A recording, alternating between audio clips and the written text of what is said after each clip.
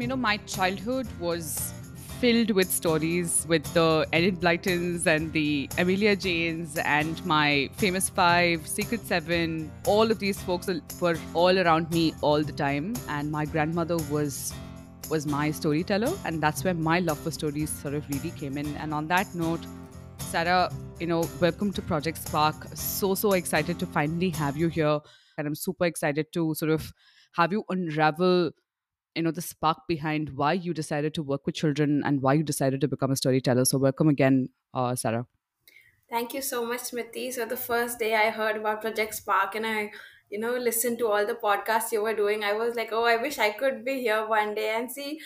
Very shortly after that, you reached out to me that, come to Project Spark as a guest. And I was so excited. And I went and told everybody at my place that, I've been invited to a podcast and this podcast I've been wanting to do. So I'm very excited to be here.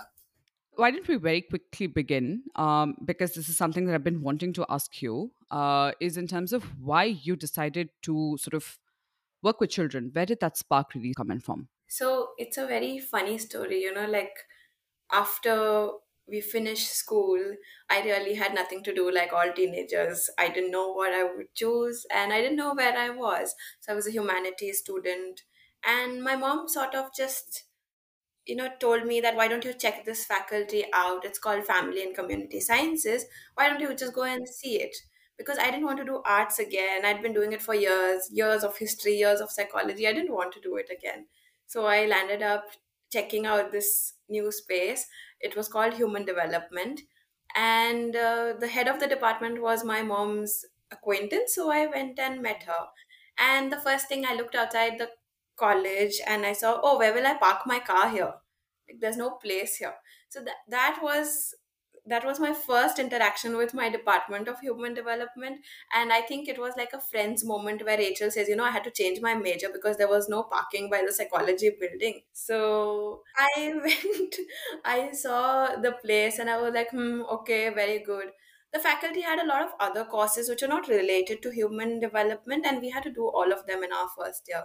So it was dietetics, interior designing, food science, and I was getting attracted to those options more than human development itself.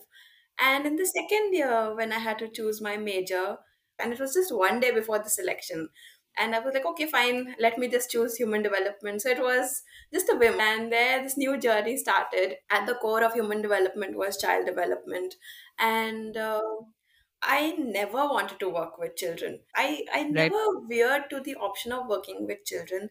I was not good at the subjects that, we had for children specifically. So sometimes I sit back and wonder, how did I actually land up in early childhood? Because I never wanted to do it. And before my master's finished, I was like, okay, what do I do now? Because now 5 years of education, I don't know what to do. And one day I just said, okay, I'll become a storyteller because I can say stories to any situation. If people ask me for advice, I never give advice. I Right. say a story which comes to my mind and I tell them to think on their own because giving advice is something I don't really want to do. So I realized that I was really good at that. And so why not build on that? So that's how the world of stories opened for me. And then I went to Kathale, the International Academy of Storytelling, and I did my storytelling diploma from there. So that's how I came to the world of stories.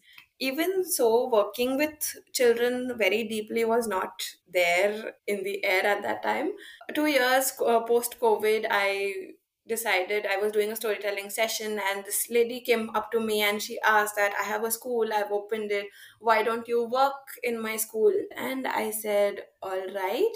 The school was for toddlers, so it was even before nursery. Yeah. So the Yeah. children are from 18 months to 3 years. I said, all right, okay, I'll work and see for a year. Let me take experience in this. And I think that's where the spark working with children, it really came out. And I was really happy to work with them because they're so pure and innocent at that age. Just looking at them develop creates that interest in you to start working with them. So I think that's how my attention came to early childhood. Wow. So, tell me something. So, you've dabbled with various aspects of storytelling just in the last few years, ever since you decided that it was your route, right? Now, how you bringing this alive with Sarah's stories. So Sarah's story started in 2020 and it's evolved over time. My definition of what Sarah stories is really has changed a lot since it began. In 2020, it was simply a storytelling platform. At that time, it was online. And then I started doing offline sessions. I did a couple of sessions, even in flea markets, storytelling, when, people who had this was a very innovative business actually, where this lady had clothes she had made for children based on stories. So she asked me, just as a promotion, why don't you tell Wow. a story at this flea market where I have my stall? So I did that. So, I did a lot of different kind of storytelling experiences as well. And after I started working in the school, I started realizing the needs of children, the kind of things they want at that early age, and how education should actually respond to those needs. So I decided to broaden my spectrum of early childhood and my Sarah Stories venture. And I decided to bring in these programs. So there was this Montessori language program which I started, the Montessori nature program which I'm building up to start, and teaching learning materials for children, because at that age they really need sensory learning. So all of these programs cater to children's senses and how they would develop. So for example, if I have a Montessori language program, they not only learn the sounds, but they also touch the letters in various forms. It could be clay, it could be sandpaper, it could be making spellings on a cloth sheet, not in the notebook, because in the early years they are not meant to write. So Sarah Stories is meant to create an environment of learning where learning becomes joyful for children, where they learn happily. It's like organic growth for them. So all my Correct. programs are based on that very philosophy. And so we had gone to Creative Gut as a retreat, and we had to make our purpose statement. So my purpose statement that came out was to create a silent revolution of compassion. So I believe that even with my education, what I am doing is I'm creating compassionate education for children, so that we are giving them opportunities to learn what they can actually learn, not abstract concepts which are very difficult for them to grasp. Because when I was in school, I found science very abstract. I just couldn't understand it. And science, math, these things were way beyond me, I used to feel. So how would I give opportunities to children? What I would give them for them to develop, for them to learn happily, and something that they can catch on, something learning that is tangible for them. So that is what my early childhood venture has been. From storytelling, it started from storytelling, and now it has come to all of this, and it's become an all inclusive brand and still building. In fact, Sarah, I just love what you said, right? Because as a mom of a 2.5-year-old, and now she goes to a Montessori, by the way, and I can see the world of difference that it's made for that child in terms of her being at the center of everything and doing things her way. What intrigued me a lot more is the whole compassionate aspect. And I can see that a lot of the things that you're doing is around ecological consciousness, right? It seems to be at the core of everything that you're imparting today. So tell me why this is very important to you as an individual, because you need to be passionate about a cause such as ecological consciousness for you to be able to pass it on, even if it is to younger children. So tell me why this is important to you. Yes. So you see, human beings, they are very oriented or very interested in survival, right? The basic thing that human beings do is to survive. You can see that from any level. It's funny that we don't consider nature in our survival, because nature is the basic of survival. Even before food, shelter, clothing, I think is nature, because our oxygen, our first breath comes from trees. So when we are losing so much of our ecology, when we are systematically taking out everything that is in our environment placed as a system. So nature works as a system. Our trees, our wetlands, natural water drains, natural waterways, we are cutting off everything, and then we are thinking of survival in other ways. It's a very, I don't understand this philosophy, basically the psychology of people. How are we thinking of survival if we don't think of this very big aspect? So for Right. me, ecological consciousness is very important because every time I see a tree cut down, and as I was a communicator and I can still read what plants and animals have to say, I understand this even more deeply because I would say that not every person who is born and brought up in nature has that kind of an ecological consciousness. So I have seen people who live in beautiful spaces, in forest lands, around lakes, but they don't have that sensitivity to protect it, to nurture it, or even do something for that field.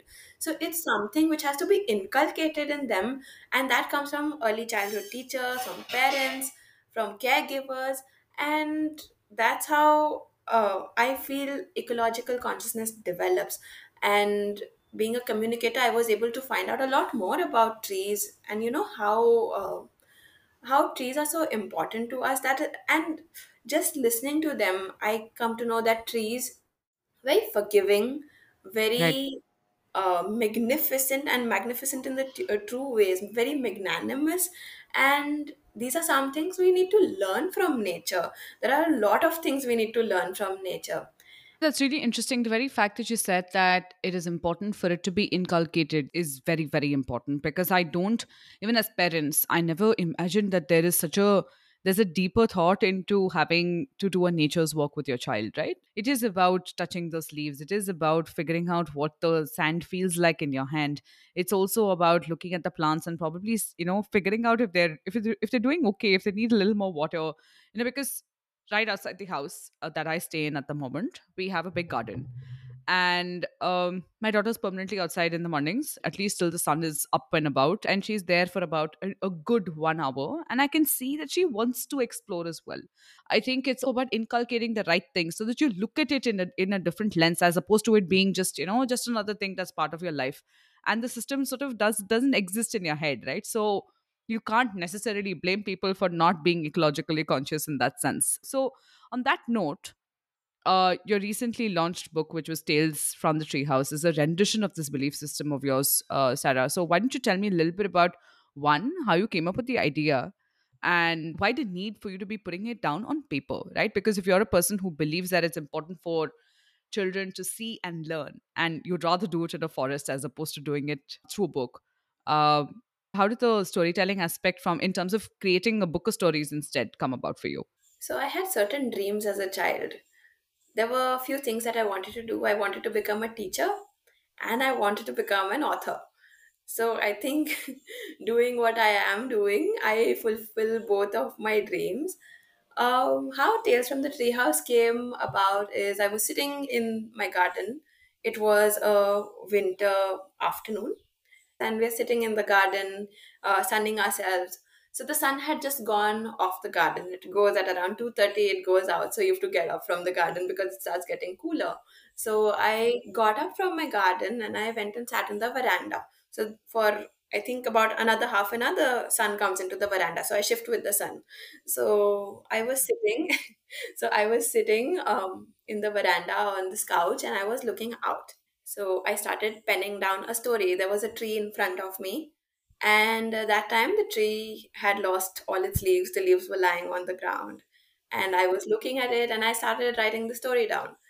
And in about 15 minutes, the story was complete. So I was like, all right, so here was my first story, my first book. And I had decided that, okay, this is the story for my first book. And that very afternoon, I have a friend who is an illustrator, and I told him, why don't you draw for me? See, I've written the story. Draw my drawings for me. And he was like, I have never done something like this before. I don't think I can, because he's more of a black and white artist. He was very reluctant, and he didn't start drawing for another 6 7 months. So it took a very long time from December 20 to February 2023 when it actually got published. And so I think the drawings were complete by December last year, and that's when I actually got into the publishing process. It's a self-published book, so I submitted all the illustrations. Meanwhile, in the 2 years, I kept on building on the story. So I would revisit it after a few months, and I would just look at it to see how I could, make it more understandable for children, add the right adjectives, because the first one was probably just like a skeleton. And I thought, okay, this was it. But then every time I revisited it, I thought I could add a little more. So and in the last edit, what I did was I added dialogues, and I also added a little bit of a rhyme scheme to the dialogues, a little bit of repetition, because by then I had attended a few workshops of how to write stories. So what are the things that children would like? What are the things that they would remember? So every time the Saptapani lost its hair, a little more of its hair, it would say, "Oh, poor me, I've lost more of my hair, I see." So, it's the rhyme scheme. And that would progressively get, like, "Oh, poor me, I've gotten bald, I see." And because it's a self published book, it had to have at least 50 pages. And so I decided, okay, let's write another story because this was coming to 25. And when I started writing the other story, it was about underground root systems and how the underground, trees become friends through their roots, and how they pass on nutrients, minerals through their roots. And I did not know that this was a real phenomena. So it Right. was only after I read this book called The Mother Tree, that was also, I think, just within a month of writing the story, I came Hmm. to know that, oh, this is actually true. So, apart from the stories, there are a lot of activities for children to become ecologically conscious or become conscious in terms of feelings and emotions as well, because that is also important for children. Correct. So, Yep. it's something as simple as, because there's the mention of a mango tree, so, just go around and ask your parents which mango they buy, because in every location of India, the mangoes are very different. So, Correct. I may have a Langda or I may have a Rajapuri, somewhere there's a Ratnagiri. And at my grandmother's place, she has a mango called Chosa. So, these are things that children can learn, about their own surroundings. What kind of a neem leaf is put, something from a neem family is put into your food, and that Hmm. would be a curry leaf. So these kind of questions are there which engage the children about learning, for learning about their environment. And so that's how my thought of, going to the forest and reading, both of them should have similar experiences.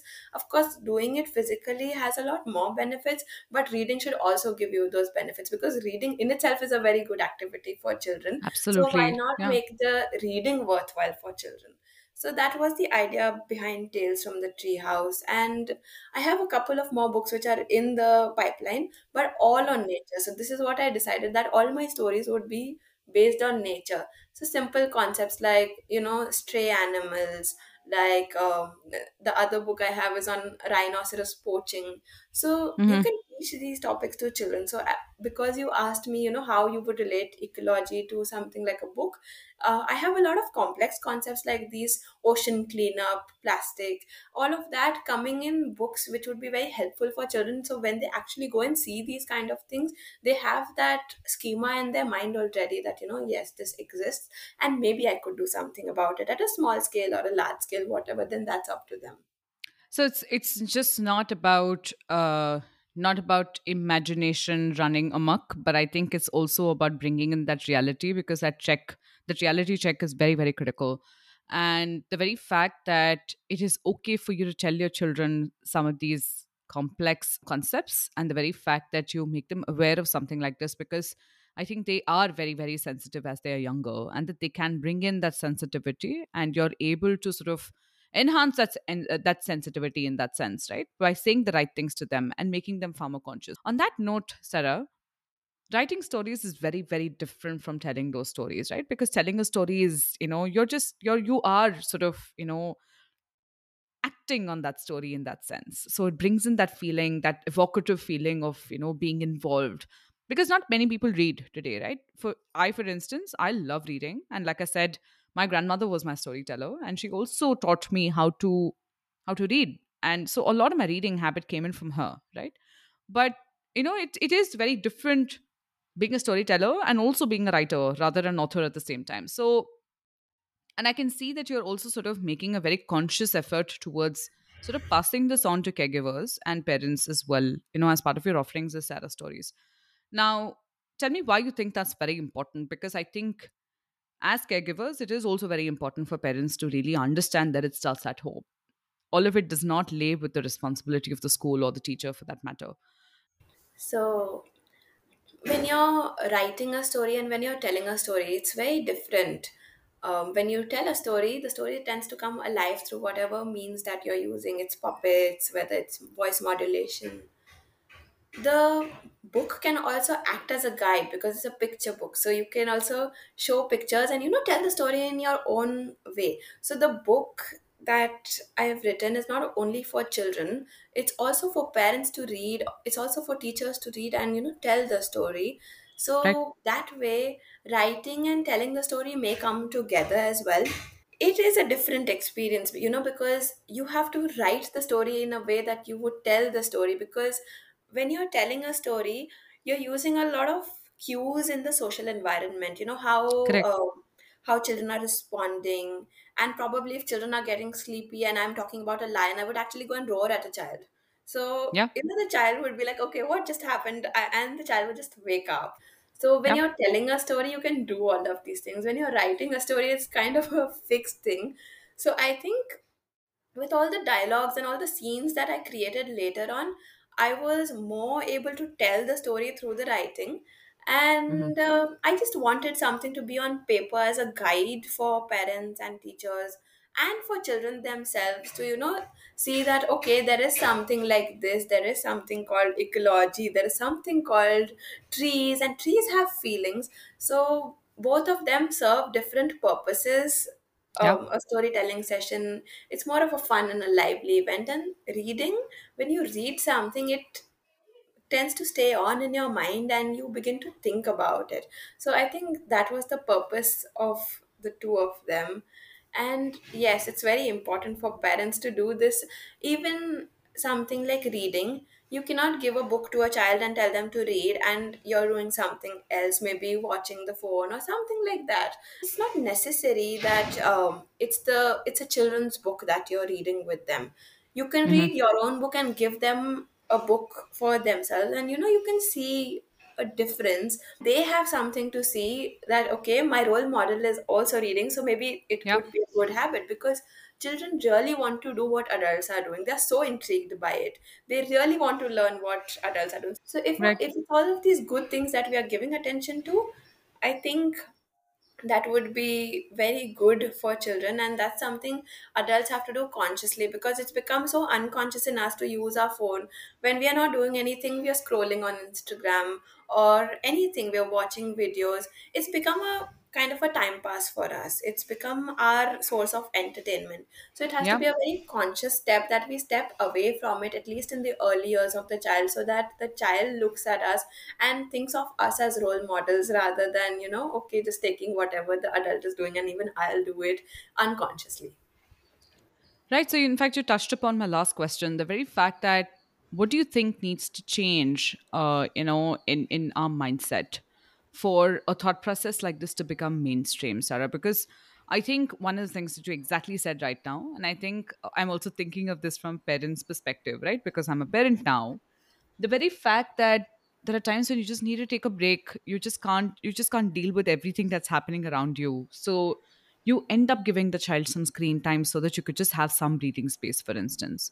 But of course, over a period of time, it does become a pattern, and you got to physically stop yourself from doing it once in a while. It becomes very difficult because you're technically sort of just pulled in different directions, right? But like you rightly said, the very fact that there are those small little steps that you have to be very conscious about for you to be able to take a step back and sort of say that, hey, you know what, I need to sit with the child away from my phone, read with the child, I think at the most basic level. And I think that's one of the habits that parents do want their children to pick up as well, because like you rightly said, it's something that sort of just stays with you forever and ever. I still remember some of the stories that I've read when I was a child, for instance. So I understand the power of it. But that thought process is not mainstream because of the other, the chaos that happens in your daily life otherwise. But what do you believe needs to change in terms of a mindset for something like this to become far more mainstream than it is at the moment? So you see, stories have a great power children remember some constructive solutions, and they would apply it in their lives when the need arises. Stories are cultural scripts basically. What is happening these days is that parents are saying that why should I tell stories of gods, why should I tell stories of epics to children? It would make them dogmatic. They'll be very stringent in their beliefs. Why should I say something like Ramayana? Okay, this lady was kidnapped by another king, and it's a very jarring idea to put forth to a child. Why Yeah. would I talk about the Vastraharan in Mahabharata to a child? And Yeah. why would I tell these stories? And gods, really, who believes in gods these days? Why would you tell the story of Shiva or Ganesha to your children? Because this is a globalized world. What if my child goes to America or Europe and later on wants to settle down there? And is he Hmm. going to go with all of these ideas? The thing is that we've misinterpreted what globalization is. Globalization is not that we all become same and we all land up in a particular space. Hmm. Globalization is taking your culture to the world level. If I'm moving from India to US or Europe or Australia, I need to retain my culture and take it there with me. That's how this diversity, the ideas of inclusion that we are fighting for these days. In India, Right. we have a lot of these topics coming out: diversity, inclusion. We are talking so much about them, and we ourselves are cutting us away from our culture and trying to get included. That's really not going to work. We have to retain parts of our culture which are very good, and we need to take them to the world. We need to show them what our culture is, because it's not all bad. Even the ideas of gender equality, the culture in itself was very good. It was after the invasion started that we had to protect women.